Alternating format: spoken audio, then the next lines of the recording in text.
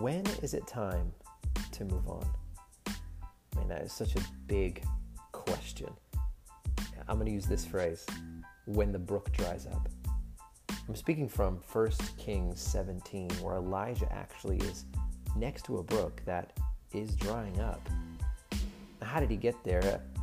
Interesting enough, in 17, he actually says that it's not going to rain anymore, and God then sends him to this valley where there's a brook, and of course then birds are door dashing, maybe bird dashing food to him, and he stays there. But then the brook slowly starts to dry up, and it doesn't take scientists to figure out why. It's because Elijah literally said it wasn't going to rain anymore. I thought about this. I said, wow, man, what if the restrictions, the pressure, the new guidelines, the things are actually out of my obedience instead of something I maybe did wrong? And then he's got to wait for God to then move him to the next place of provision.